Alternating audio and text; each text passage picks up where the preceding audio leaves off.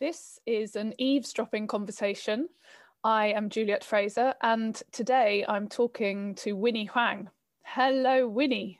Hello, Juliet. It's really nice to speak with you. Where are you today, actually? Currently, I'm in Italy, taking a moment to make some recordings for eavesdropping. Great. And other side projects. Yeah. Okay. So I thought I'd start by asking you, how do you describe what you do? Mainly, I'm a performing violinist and violist, but in these recent years, I've become much more entangled kind of in the world of gestural performance viewed from a very musical perspective with some theatrical aspects. So I've chosen to call these kind of works or these kind of performances musical gestural works. They feature very physical elements in their performance, so they need to be viewed and they can't be just listened to on a CD. They include action and movement, and normally they're highly detailed by the composer, and they've been specifically chosen, these gestures, by the composer for their visual aesthetics. So this kind of performance normally explores different states of activity and passivity. And the idea is to deliver a performance that is multisensorial as a form of communication and expression, not just for the person making it, but also for the people watching, listening to it. And how did you discover this world of gestural performance? I started an ensemble over a decade ago in France called Sound Initiative, and it's a contemporary music ensemble. And we're very lucky to be all very different people, interested in different things, and very lucky to be wanting to work with younger composers, which led to certain composers kind of experimenting or initiating the idea of using movement or gestures to be just as important as the sounds that they are asking from us. I see. And for some reason, I found myself to be the one always attracted to those pieces and kind of put my hand up to do them. And so more and more, I guess I was more intrigued by that. And then due to an odd chance, I auditioned for and I got a position to perform Inori by Karl-Heinz Stockhausen, which was an incredibly gestural work. Most of the time, they're looking for dancers or perhaps any specialists of their body, but are able to read detailed notation to perform the work. So I was very lucky in that for some reason I had enough skill sets in that movement aspect. And also as a trained classical violinist, I had the musical skill set and was able to do that, which was a 16-month production. Oh, my goodness. Which changed my life completely and changed my perspective of how to understand sound production from a physical perspective, almost to inhabit sound, because that is what's required of you in terms of what the message is trying to deliver as a piece. And then during that whole time, I was very intrigued with other collaborations that already existed in my life due to ensemble work. So working with people like Jesse Marino, Charlie Strowledge, Colin Roche, we kind of fed off each other and really enjoyed the idea of making more works that were linked to using your body as the instrument, as opposed to a trained, specialized Western classical instrument as your instrument. Yeah, that's quite a shift. Totally. It was for me a kind of a moment in my time where I felt incredibly nourished by the people I was working with and also the projects I was working with that were all linked to physical experimentation, but also expression. I'm interested in that shift, I suppose, into, well, it's not that performing on the violin or viola isn't embodied, but I suppose it's focused much more on that sort of embodied performance. I know that your doctorate looked at musical gestural works and that you're, as you've said, that you've been busy commissioning a repertoire of works of that kind. Can you articulate what it is really that so excites you about this particular form of performance? Completely. It's basically as simple as it's, for me, an all-encompassing way of giving artistic expression for myself. Very selfish. I just love being free to express, you know. It might be some secret, hidden, frustrated actor or dancer in me that was never truly discovered or allowed to blossom in my youth. But in reality, it's just the idea that we are all such expressive beings, you know. So isn't that great when we can add more than one element to how we express and combine it together? You know, it's like making an awesome soup even more awesomer. I don't know. So I feel like I love it, or it excites me, because I get to incorporate more of what I love doing. And it might be a sheer aspect of feeding my ego, but also to be doing it with other people. It's more than that. It's an exchange. It's a conversation with like-minded people, or perhaps people who have very different perspectives, but are open and curious enough to discuss that and negotiate that with me. Is there a sense of liberation from the classical training for you? Originally, yes, completely. Now, if anything, I'm so grateful for my classical training. It helps me clarify ideas. It helps me communicate ideas better, because it is a language that I get to speak that is the same as other artists, because we spent so much time being educated in it.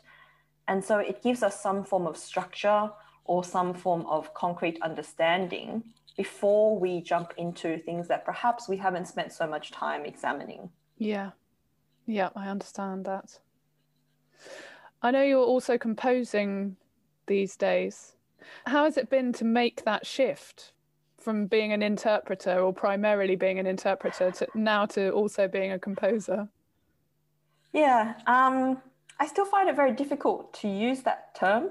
I'm not completely at ease with it yet. Is there imposter syndrome going on that we all have to take years to get over?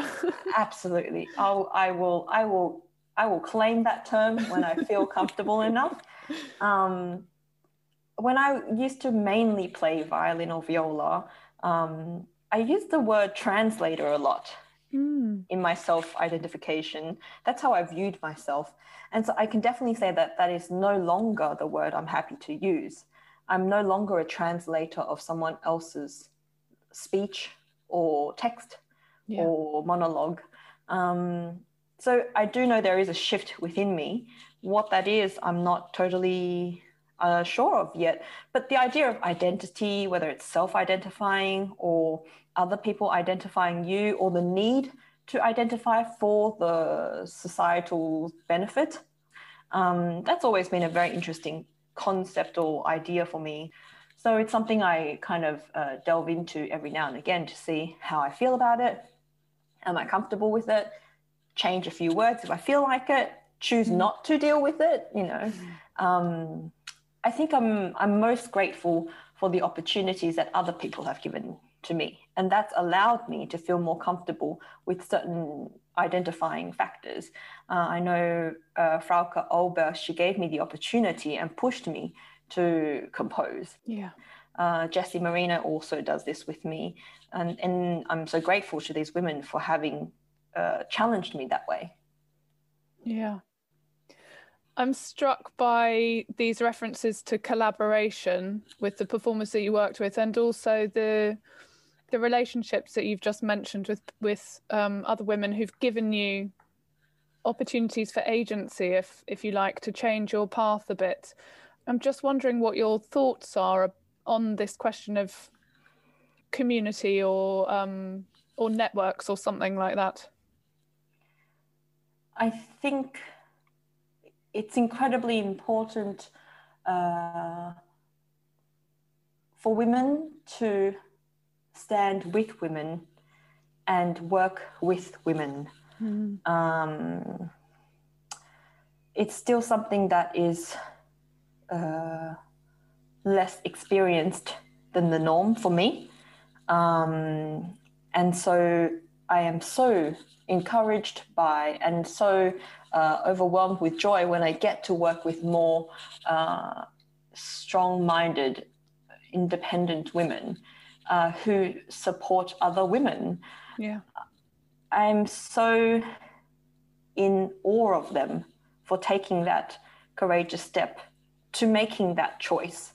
You included. I mean, it's incredible. I find it very sad to see that although the world is changing, that there is still not enough women in positions that hold power. And in reality, until we have more, we won't be heard as much. And so I hope that I take advantage of these opportunities I'm given, and I hope to create many more of these opportunities for other women. It's definitely a subject that's very close to my heart, and it's definitely something I see as a possible change in the dynamics of how things are working or how they run, but it is still so slow, and we have so far to go. So I think the phrase, in giving we receive, I definitely feel that when I work with other women. Yeah, that's a good motto. Yeah. Thinking about community, to do a really tidy segue, you were one of the special guests this year presenting at the symposium, the topic for which is the sounding body, site of trouble and transcendence. Without telling us precisely what you plan to share with us in that, what is your take on this topic? Ultimately, the body is all we have, as in our body is all we have.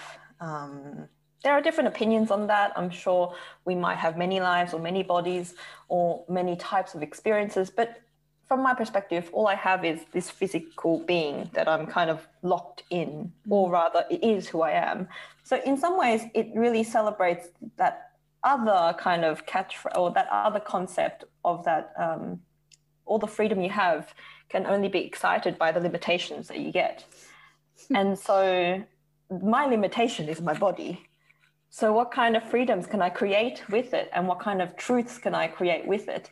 And I think the subject of this, the body being site of trouble and transcendence, it is these limitations, or rather these troubles, that allow us to search for different ways of transformation and different ways of transcendence. And the sooner I acknowledge, past tense, acknowledged that, or future tense, I will acknowledge different limitations, the easier, or rather the more engaged I am with what I do and what I make. So I feel that the subject is incredible because it is a celebration of all we have. And it's almost like a challenge to see how courageous are you to work with what you have and to go as far as you can with it. And then to go even further, because in collaborations, you are given new ideas and given new outlets, and to see things that you never saw were possible. It's almost like someone might allow you to see a color you never thought was visible, or a nuance in a color that was never visible. And it's an opportunity to explore that with the limitation of this body. Well, it's beautifully expressed, Winnie. Thank you. Finally, I'm wondering what we might expect to see or hear, actually, in your performance on the 23rd of April. I think I'll be performing 3 different works, and they all explore different concepts or different themes that I've been thinking a lot about over the course of some of them my life, and some of them since the pandemic, and some of them very recently.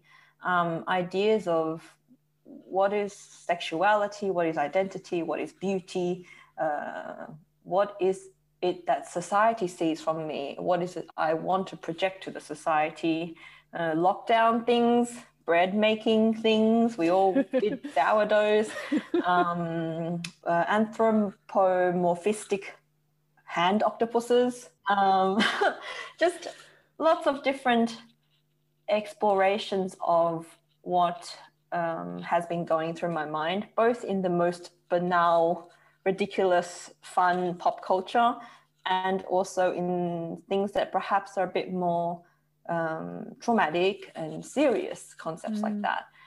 They're all going to be my own works. Great.